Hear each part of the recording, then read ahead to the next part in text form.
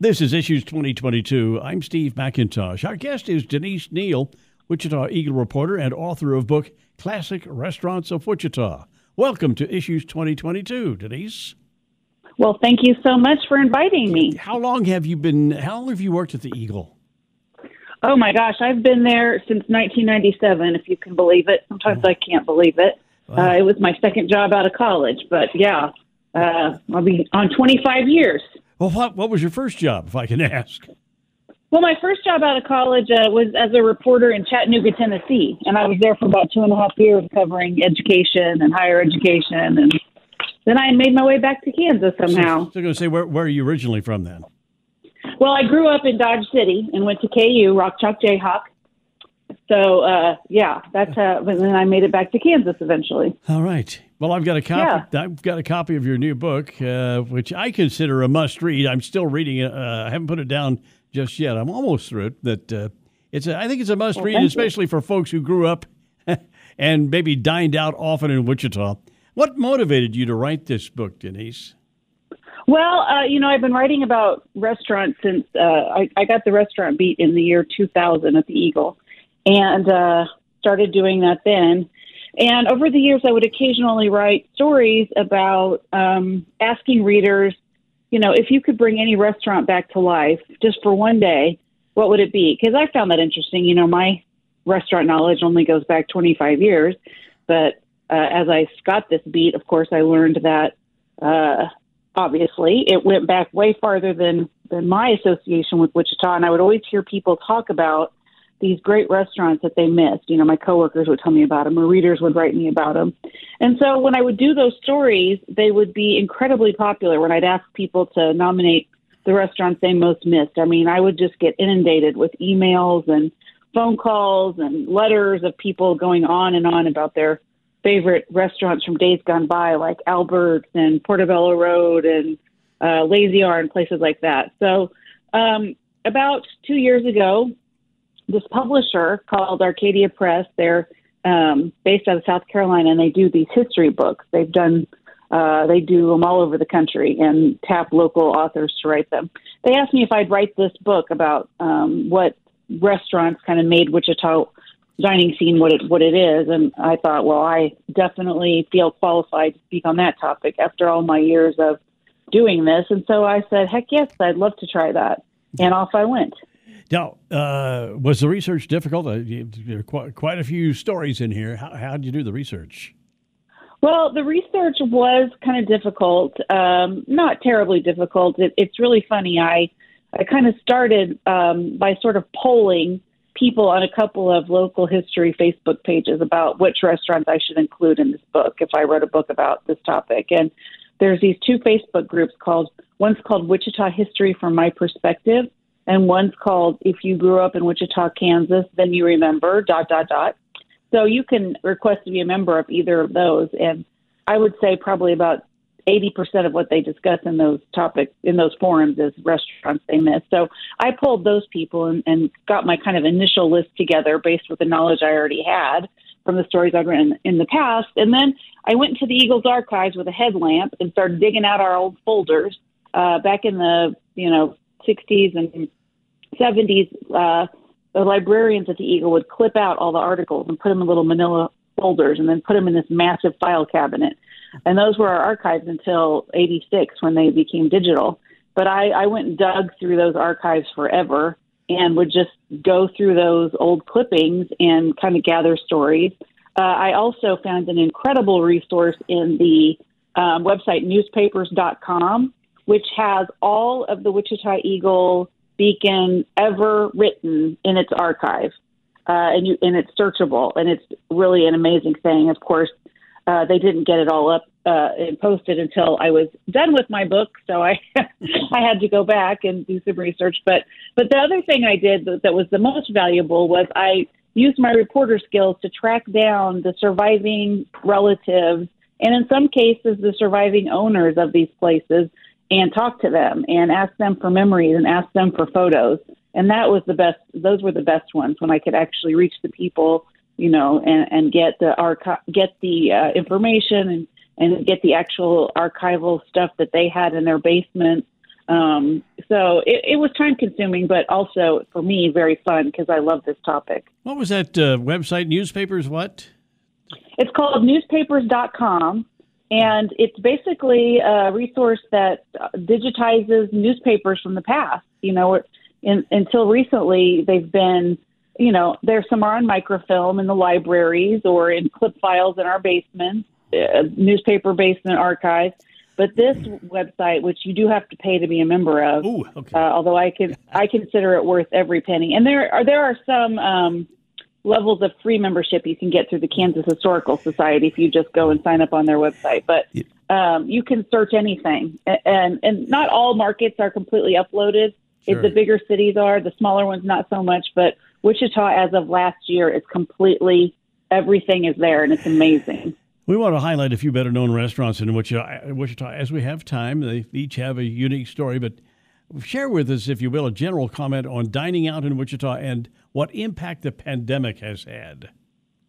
Okay. Well, the pandemic has been hard on restaurants. It's been hard on everybody, but it's been really hard on restaurants, and it's just one thing after the other. I don't think any of them anticipated a day where they'd have to close down and go to carry out only. Nobody could have envisioned that scenario happening. So they had to find ways to adapt to that. Some of them, closed down entirely. Some of them carried on with carry out. Then they had to respond to kind of the big boom in interest when they were able to reopen and return. And now they're struggling with the fallout from COVID and the employment situation. The biggest thing they're all facing now is that they can't find employees to work and to stay and to stick around. And, that is the biggest issue they're facing now. But, they're all just kind of struggling to get by. We've lost quite a few. The pandemic was good for some places, the type of places that already focused on drive-through and carry-out type situations, had bigger business during COVID, but it's just they're adjusting to a whole new reality. And I think we'll look back and see this as a time when the way we ate out kind of changed a little bit in history. Yeah. Hey, you begin your profiles with the Innis Tea Room. I don't remember that I was ever in the Innis Tea Room, but ever going there. But my wife tells me it was her first job. She was a waitress there in the 1960s as a young teenager. The Innis Tea Room. Tell us about it. Tell us about that. Is so cool. The Innis Tea Room is a place I always heard about, especially from my friend Bonnie Bean, because her mom took her there when she was little. It was downtown on the sixth floor of the Innis building, which is now the building they're turning into the medical school down there. I think it's Broadway it's at William and Market, I think. My brain is aching right now, but you know where the Innis building is, right across from the old Harry's department store. And people would go shopping. I mean, all the shopping back then was done downtown, and we didn't have the malls. And they'd go to the Innis department store, which was a multi-level department store. And then on the top floor, after a day of shopping, or, if you wanted to impress your friends, you would go up to this elegant tea room and have dinner or luncheon, and the women would wear white gloves, and it was all very proper and pretty. And there was a separate men's grill where only men could hang out and smoke cigars. But this was kind of the place to be. It opened, I think, in the 20s and really continued on through the 70s. Mm-hmm. So a lot of people grew up going there. And it's definitely an iconic place in our history. You write about the Harvey House in Wichita's Union Station. Tell us about that. Yeah, the Harvey House is popular in our culture. There was a movie about the Harvey girls, an old black and white movie that a lot of people have seen. But it was a restaurant concept started by a man who rode the train around the country and didn't think the dining options and the train stations were very good. So he started these Harvey House restaurants in train stations, and he would have his waitresses wear specific uniforms, and they had specific codes of behavior. They were called the Harvey girls, and it just kind of grew throughout the country. And Wichita briefly had one in our Union Station back long ago. Yeah. And so it's, yeah. That was a Right, and the movie was starred Judy Garland, as I recall. Yeah, that's right. Now, you write about two national hamburger chains that originated in Wichita. I knew about White Castle. I did not know that Griff's started here. Well, neither did I until I started doing my research. But yeah, apparently Griff's was also something that started in Wichita and continued to develop across the region. I think there's still a couple of Griff's out there somewhere, but not here. And just like White Castle, they got started here and left us. That's Griff's on West Street was the hangout for all those of us who went to West High School in the day. That's where we parked our cars there when we weren't dragging Douglas. We parked him in the parking lot. I'm so jealous.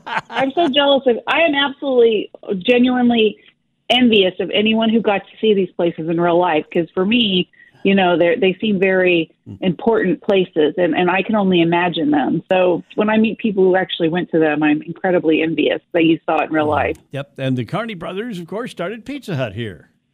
Oh, yeah, Pizza Hut's a big part of our history. They started that here, the little Pizza Hut building. Their first one is over on the WSU campus. But, the Pizza Hut chain made a lot of people in Wichita really rich before it moved off to Texas, but obviously Wichita is a good breeding ground for famous places to start. Not only those two you just mentioned, but Freddy's also. Freddy's, so yeah. You're listening to Issues 2022 on the Odyssey radio stations, and our guest is Denise Neil, Wichita Eagle reporter and author of book Classic Restaurants of Wichita. My family, Denise, did not dine out much when I was young. The first time I can remember going out for dinner at my older brother Don's insistence was at Mars Garden on East Harry. Oh, yeah. Yes. And Wichita has a rich history when it comes to Chinese restaurants, hasn't it? Oh, yeah, absolutely. My research, I learned a lot of interesting things about our history with Chinese restaurants. And one of the earliest restaurants in Wichita that was popular was a place called the Pan American Cafe. It opened in the late teens on North Market. And at the time, there were only about, 30 Chinese people living in Wichita totally. Yeah. And they were all men, and they all worked at the Pan American Cafe pretty much. They couldn't bring their wives with them or their families. They came and started their lives in the United States and then brought their families. They couldn't bring their families over till much later. But yeah, I mean, they made really interesting food. It's not the Chinese food we're used to today. Yeah. It was called they called them chop suey palaces. And the Pan American Cafe and Holly Cafe both had the words chop suey on their signs. And chop suey was kind of an American creation of noodles and meats all sauteed. And there was nothing Chinese about it, at all. But it was kind of a dumbed down Chinese fare to appeal to our Kansans' unadventuresome palates. But the rest of the menu was like liver and onions and chicken fried steak and things like that. But and then there's a long history, and a lot of the Chinese restaurants that opened after that can trace their the people who started them all had kind of roots in the Pan American Cafe. But I loved researching your Mars Garden. I spoke to the founder's adult daughters who don't live in Wichita anymore, but have great memories of that place. And he's another man who came here and started his restaurant and started his career and wasn't able to bring his little girls to join him in the States until, they were 4, 5, and 6 years old. Right. So that's very interesting learning about that. My wife and I have dined out frequently during our marriage, both of us working, and with children. So a lot of times it was good to get out and go eat. But I'd like to get your comments on a few of our favorites, if I can. On our first date, Shelley and I went to Savoots. Oh, yeah. Savoots is one of those restaurants that just keeps on keeping on year after year after year. And it's still there. I think it's got to be close to 100 years old pretty soon. Something like that. I should check on that. But Savoots was founded years ago, and it's now in the ownership of the third generation on North Broadway. It's still going, still serving up the things we remember. And I haven't been there in a few years, but I should get back. I love the little airplane-themed bar that's attached to it. They got the model airplanes hanging in there. Rudder. Yeah, my son, when he was 3 years old, would get up and study the airplanes and the pictures of the airplanes, and he wound up going to the Air Force. So how about that? Oh, really? And the airplane seats that you can sit in the bar. You know, for a cozy, romantic atmosphere, and you couldn't beat Portobello Road. You had to go down a little alleyway to get in there. Yeah, you did. That was a restaurant that eventually kind of succumbed to Kellogg construction, as many restaurants on Kellogg did over the years. Yeah. Portobello Road was a very fancy place. There was a restaurant there initially called Elizabeth, and when it closed, the new owners took it over and turned it into Portobello Road, which has kind of an English tavern feel and was dark and romantic and had kind of expensive food for the day. But that restaurant has kind of bubbled up in my consciousness again over the past few months. I don't know if any of you saw my stories I wrote, but the original Portobello Road sign that was hung outside the restaurant resurfaced at an estate sale last month. And that was very exciting for me to see that in real life. And the Historic Preservation Alliance of Wichita and Sedgwick County was able to purchase that sign, and they also found the back half of it, so they now own it. And all of that Portobello Road research led me to find a collection of original Portobello Road dishes with the name imprinted on them that I now own. Wow. And that are my most prized possessions. Yes. You know, Shelley, we enjoyed about this stuff. Yeah, we enjoyed many evenings at a place called the Hatch Cover. Who, by the way, they had a prime rib that one night I said, "I'll bet I can cut this with a fork," which I did like I was cutting a piece of cake. The Hatch Cover was one of my favorites. Oh yeah, the Hatch Cover. I didn't know much about the Hatch Cover until I started researching it, but this one really captured my imagination. You know, I was born in the 70s and grew up watching Three's Company, and so I romanticize that time period, you know. And the Hatch Cover was where Quan Court eventually ended up. It's now a dental office over there on Rock Road. Right. But next door to the racket club, and people would go to the racket club and play tennis and then come over in their yuppie outfits and lean against the brass bar at the Hatch Cover and have cocktails. That sounded like it was a really cool place. And they had a three-piece combo on the weekends at playing this light jazz music. I'm drinking a martini, and just nothing could be better, you know. Well, the Hatch Cover is one of those restaurants, Steve, that became very, you know, I built it up in my head a lot while I was researching it. And then I was actually able to find two photos from the interior deep in the Eagles archives, and I was so excited I almost cried because I was able to actually see it with my own eyes. You know, and Denise, when I think of white tablecloths, every time I think about the olive tree, which the original I believe was the one on Kellogg near the motel. The olive tree was a nice place to dine as well. Yes, it absolutely was, and that was kind of the beginning of Antoine Toubia's career. Yeah. And if those who know about the dining scene know that Antoine was a Lebanese immigrant who started the Olive Tree, and then he went on to found many other restaurants that were pretty influential. Café Chantilly. Eventually, he had a Latour restaurant group. They had Piccadilly. That was awkward. Sorry about the sneeze. Yeah. They had Piccadilly, and eventually he moved the Olive Tree to a pretty fine dining establishment at Rock and 29th. Right. He was very influential in our dining scene. He kind of is the person credited with introducing sort of what they call continental dining to Wichita, where we moved beyond our, liver and onions and fried chicken and potato menus, and he's introduced us to kind of, complex proteins with sauces and, more sophisticated presentations, and kind of ushered in this finer dining era that we all are able to enjoy today. So he's pretty influential. Yeah, well, almost out of time. We still enjoy a New Way, usually with a cup of chili for me. Oh, yeah. New Way's great. And the New Way is so fascinating to me because the original building is still there. Yep. And it's the oldest still operating restaurant that's in the same building where it opened. There's nothing older that's still operating in the same space. And I just find that fascinating. Yeah, on West Douglas, a little old house down there. Yeah. Hey, listen, Denise, what makes for in your opinion, what makes for a really fine dining experience? Well, I don't know. That's a good question. To me, I need a good atmosphere, great service, good food that's consistent, and some restaurants are able to pull that off for years and years. Some aren't, but those are the things that go into it for me.